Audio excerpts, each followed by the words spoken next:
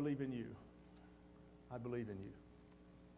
God believes in you. You believe in yourself now, don't you? Yeah. This lady, what a ministry. When you're the caregiver, you get to give everything. Who fills you up? Oh, I know. Oh, I know. Oh, I know. But it's good to have somebody else say, Kathy, well done. Kathy, well done. Very well done. Very well done. Let's give her a hand, just her, okay? We're going to talk about the power of mentoring, and I have 7 minutes. You think I can do it? Okay. I get it. Well, let's just see what happens. So make sure you got your outline ready and your pen ready. Who says we have 7 minutes? Exactly. I believe in you. All of us need a Paul. All of us need a Timothy. All of us need to mentor somebody.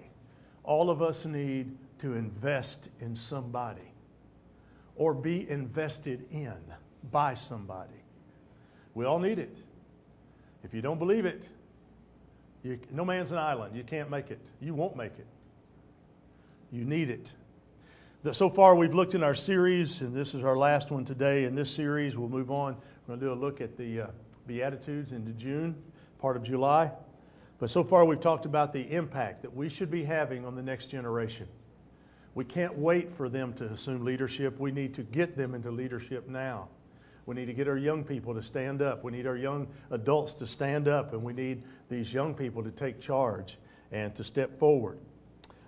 We've talked about imparting spiritual life into them, developing mentors and examples that people can follow, especially if we're new in our faith. We need to find somebody who's been at it a while and can teach us, can show us, can walk us, and help us get to that next level in our walk with God, because it's very important. And today I want to focus on the power of that mentoring. The man's name was Tom Mull. Tom Mull, when I was 14, was the preacher at the Christian church in Wichita Falls, Texas. And Tom Mull decided he would invest in me as a young man in the church. There were several of us. And Tom began to invest his life in us. He'd play football with us. He had a convertible car, an old beat-up convertible car that we all at 14 thought was the greatest thing in the world. He would even let us drive it on the parking lot at the church. And we would drive to the end of the parking lot, and we thought we were big-time stuff, with that convertible car down. You could get just enough speed to get your hair to move. But it was awesome. But I'm preaching today, Scott Middleton is preaching today, because Tom Mull invested himself in us. He believed in us. He was the preacher that when it was my turn to preach on Sunday night, I called him and said, I want to come in and visit with you. I found a verse, and it was the verse that he gave me, but I found something in the verse I wanted him to see. So I went back and told him. He just got all excited that I brought that verse to him. He'd seen that verse 100 times. I mean, he assigned it to me to preach, right? He knew it. But he got excited that I found something new there. So he was investing in me, and he made this statement. I'll never forget. He said, what do you want to do with your life? I said, I want to play football. I want to go through college. I want to play football in college. Then I want to go to Dallas Cowboys and play, and I'm going to wear number 74 because Bob Lilly should have retired by then. And I'm going to go play for the Dallas Cowboys. Because when we were playing for the state championship, first time ever in Texas Stadium, we were the home team, and I got to dress in his locker. I found number 74 because that's what I wore, and that was Bob Lilly, and it had his name on it, but I saw my name on it. Absolutely. I was ready to play. Tom looked at me and he said, you know what, there's enough football players, but there will never be enough preachers. Would you consider preaching? I said, no. No. He said, why not? I said, because I don't like getting up in front of people and talking. Never tell God that.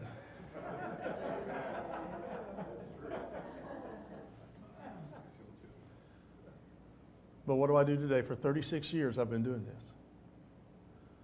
But it was good that God sent Wilson Wheatley into my life. Wilson Wheatley graduated from Brenham High School, Brenham, Texas, went to the University of Houston, started his freshman year. 4 years later, started for the Cincinnati Bengals. He and I would have been across from each other on the football field. I would have been blocking him. He was 6'6" and weighed 330 pounds. in 1973. That was a very large man. And I felt every day grateful that God called me to preach every day.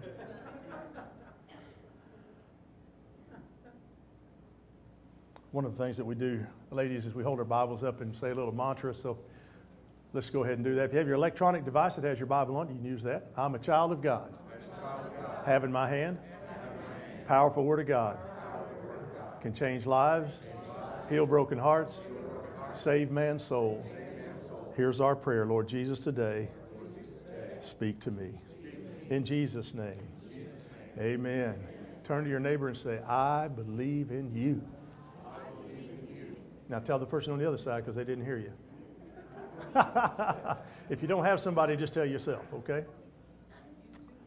Now in those Bibles, turn to 1 Corinthians chapter 3. Read these verses earlier, but we're going to be there today. When Jesus found out that he had 3.5 years left on the earth, he set out to create his living legacy. He did 3 things that I think we need to do when we mentor somebody. 3 things, very simply. He discovered, he developed, and he deployed. Discover, develop, and deploy. Those are the 3 things that we need to do. I'm sure, Kathy, help me if I'm not telling this right. I'm sure that when the girls first come there, some of these girls become their mentors. Yes. Why would they want them to mentor the kids that just get here? Because they've been there. Right? So a girl comes in and says, well, I got a drug problem. Which one of them is going to say, uh-huh? Uh-huh. Well, I was raped when I was 14. Uh-huh. Still waiting for, see what I'm saying? Because you can't kid a kidder. Now what can they give that young person? Hope. Hope that there's something greater. Can't wait for you to find it. And then you got to knock the walls down, right? Oh, it takes forever to get the walls down. And then they act like the walls are down. Oh, I found him. I found him. Oh. They start carrying on like they found something. But you'll know when you found it. You don't have to brag about it. It just shows up. Amen? It just shows up. I was tearing up back there, and boy, when they turned around and said, but the truth is,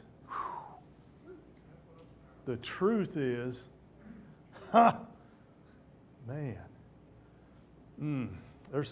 I'm thinking of several places I need you to come.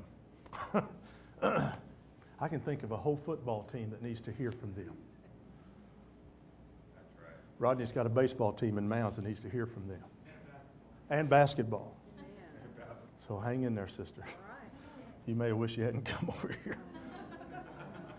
A couple of stories, let me tell you, from the story of Jesus, from his life. I mean, you all know the story, how he picked Peter, James, and John, says, hey, come follow me. They drop their nets, they go. A couple of them that maybe you haven't thought about. One of them is Matthew, tax collector, gouging people. Had 2 sets of books, one for the government, one for himself. Sound like Parmenter on that truck driving thing. A little bit. Look at him back there. No. Some of them used to do that, maybe still do. You know, there's trouble waiting to happen there. But see, if you don't lie, you don't have to know who you told. If you always tell the truth. Works out a lot better, doesn't it? Works out a lot better. Maybe the government should learn that. Matthew, gouging people. Made money. Gouging his own people. And I think he kind of kept some back from the Roman government. Both sets of books. But Jesus comes along and he says, you know, Matthew, I think you're doing stuff wrong. But I think you're doing it wrong in the right way. You're really amazing how you get it done. You're kind of persuasive. And I think I'd like to have you a part of my team. So he says to Matthew, unlikely guy, he says, Matthew, I want you to consider coming and following me. And of course, Matthew goes, forget it. No, the Bible says he left everything and went to follow Jesus.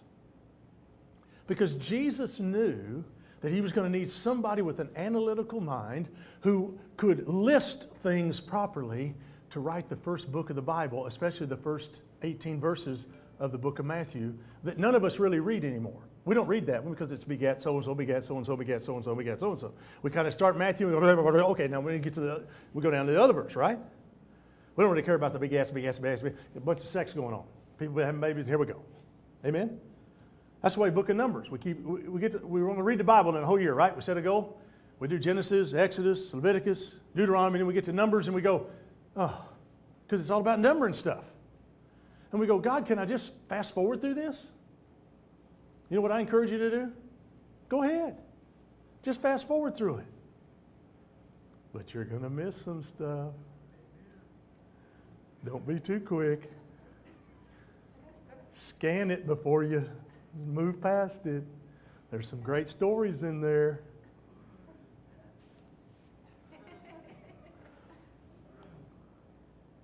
But Jesus believed in Matthew.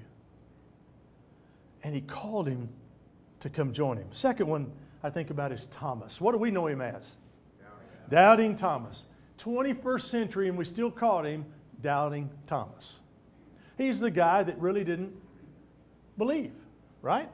They're in the upper room. They're waiting for Jesus. Jesus has risen from the grave. They've never seen him. They don't know what's going on. All of a sudden he appears, and all of them are in awe except Thomas. Oh, Doubting Thomas. He goes, until I touch the hole in your hand and the spear in your side, the hole in your side, I won't believe. Right? So he says, well, come here. Now, what if you were Thomas? Come here? Come here. So he goes over and he pokes his finger in the hole. I wonder if it went all the way through. I don't know. That would have been fun, wouldn't it? Oh, hey. And then Jesus went, I don't know. See, that's how I think when I read the scripture. You know, don't let the story just be the story. You got to think about that. He might even try to put I don't know if he put two fingers in, I don't know. But there's a story from history about Thomas that I wasn't aware of until I was putting this together. Doubting Thomas, history says, traveled the farthest of all the disciples. He ended up in India. No airplanes, no Hummers, no GPS, no guides, but he came all the way from the Palestine to the country of India and began to watch the Hindu priests in the Indian Ocean, standing waist deep in the water. And as they worshipped, one of the elements of their worship is they'd pick up water and they'd throw it up to the sun god, and when they'd throw it up, it would come back down. They'd throw it up, and it would come back down. So Doubting Thomas sees this, and he walks out into the water with them. He kind of cinches up his rabbinical robes, and he walks out there, and he gets by them, and he says, hey, guys, you throw up your water, and your God, what does he do with it? He throws it back down. He said, what if I throw the water up, and my God keeps it up there? And they all looked at him. And history says, India's history says, Thomas threw the water up, and it's suspended. Is that possible? Anything's possible with God, isn't it? In fact, it so transformed the people who saw this and witnessed it that in the southern part of India, to this day, churches are known as Thomasites because they built it around Doubting Thomas. So Jesus took Doubting Thomas, said, I know that you don't believe in me right now, Thomas, in that upper room, but one day you're going to believe in me. And I'm telling you what, Thomas, you're going to do great things because I believe in you. Say that with me. I believe in you. It doesn't matter what people say about you. He would tell Thomas, because I believe in you. It doesn't matter what people say about you, church. I believe in you. It doesn't matter what your parents say about you, young people, because God believes in you. It doesn't matter about your husbands or wives, what they say about you, because God believes in you. And the thing you need to understand is because God says He believes in us, it ought to rise. It ought to raise us. It ought to help us rise above whatever it is that we're facing. And the great news is He loves us so much that He wants to spend forever with us. Isn't that awesome? He wants to spend forever with us. It's hard for me to spend 10 minutes with myself. And He wants to be forever with me. Wow. Of course, He'll clean me up pretty good by the time He sees me. That'd be awesome. I saw a picture in a newspaper, a picture of a woman next to a man. She had her head on his chest. I thought that's kind of peculiar, and I read on in the article, and what the article was about. I mean, they didn't know each other. The story told about they didn't know each other at all. But what had happened is that this girl's daughter had died in a car accident, and she had been an organ donor. And this man became the recipient of that girl's heart. And so the mother found the man that had the heart of her daughter and went and wanted to listen to her daughter's heart beat inside the man's chest. Do you realize that in your chest and my chest, there are lots of hearts that are beating of people who have invested themselves in us? And that very heartbeat that's going on every moment came from a lot of people who have given themselves to you and to me so that we could be where we are today. Is that not an awesome thought? Is that not an awesome thought? If somebody put their head on your chest, how many hearts would they hear? 1 Corinthians chapter 3. In verse 10, according to the grace of God which was given me, like a wise master builder, I laid a foundation and another is building on it, but each man must be careful how he builds on it. Paul is saying two things here. Number one, I'm a master builder. If you want to know that everyone in this room is a master builder, I want you to know that. Because everyone in this room is a master builder. Whatever you're building something. You're building something. You're either building up or you're tearing down. Why don't you build up? Say kind words.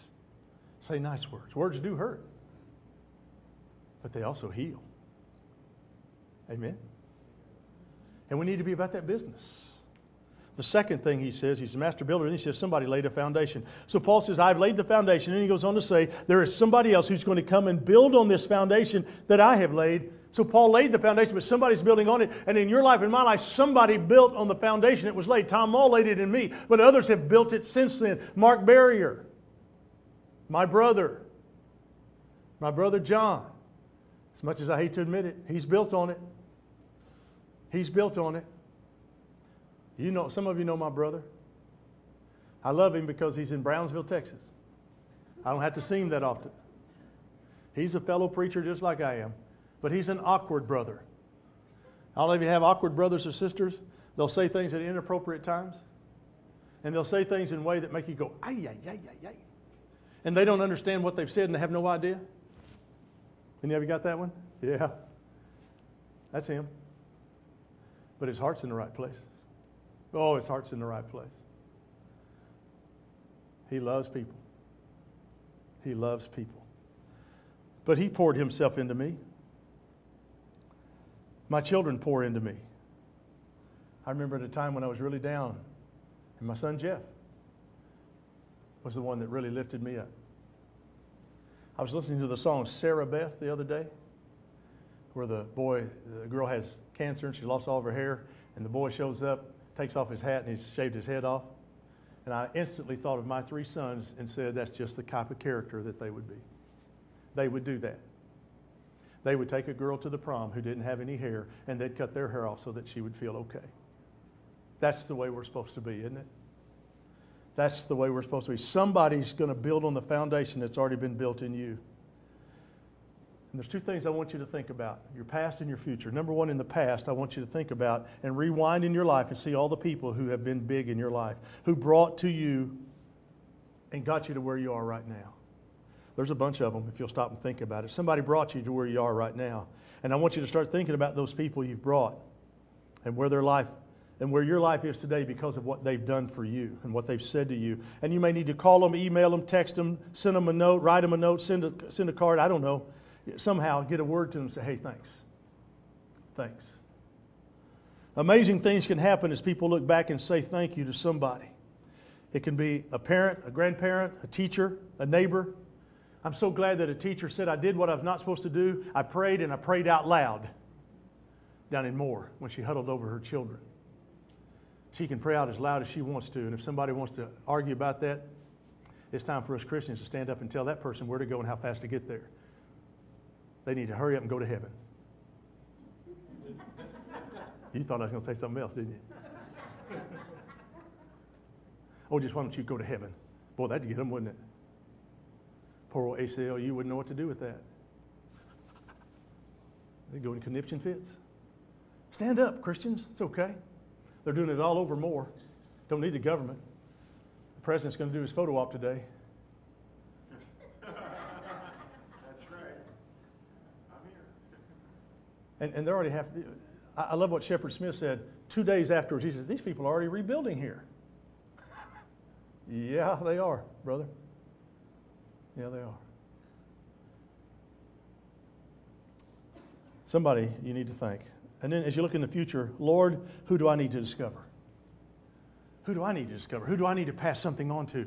One of the things that these ladies get to do is they get to help somebody coming behind them in a very real and tangible way. And when they see those people turn and change, kind of touches you right here, doesn't it? Gets you right here. It does. Because God used you to do something miraculous and supernatural. Don't get cocky. Be humble. Amen. Be humble. Be humble. He can take a doubting Thomas. He can take a gouging Matthew, a tax collector, and he can do great things. Now, back to your connection card. Flip it over. Look at it. Do you have those 3 names written in there? There's 3 blanks. I want you to write 3 names in there. Do you have it? If you need a pen, raise your hand. We'll bring you a pen. I want you to be able to write 3 names. 3 names of people that you're going to say, I believe in you. I believe in you. I believe in you. Write them down. Write them down. And while you're writing, let me pray with you. Lord, thanks for believing in us. When there was no reason to believe in us, you believed in us. When we could not believe in ourselves, you believed in us. And then you sent people into our lives who in a tangible way believed in us. So even as we're reflecting back on our life and we begin to think about how we're going to send a Facebook message, a Twitter, an email, a text, a phone call, a card, or a letter, whatever shape or form it might be in, as we reflect on our life, we want to stop and to say, thank you. But first of all, we want to say thank you to you for being a loving Father and a gracious Savior who cared enough to lift us from the pits of hell and give us all that heaven has to offer. And so when we look forward to our life, help us to discover, help us to develop, and help us to deploy. In Jesus' name we pray. Amen. We always offer an invitation.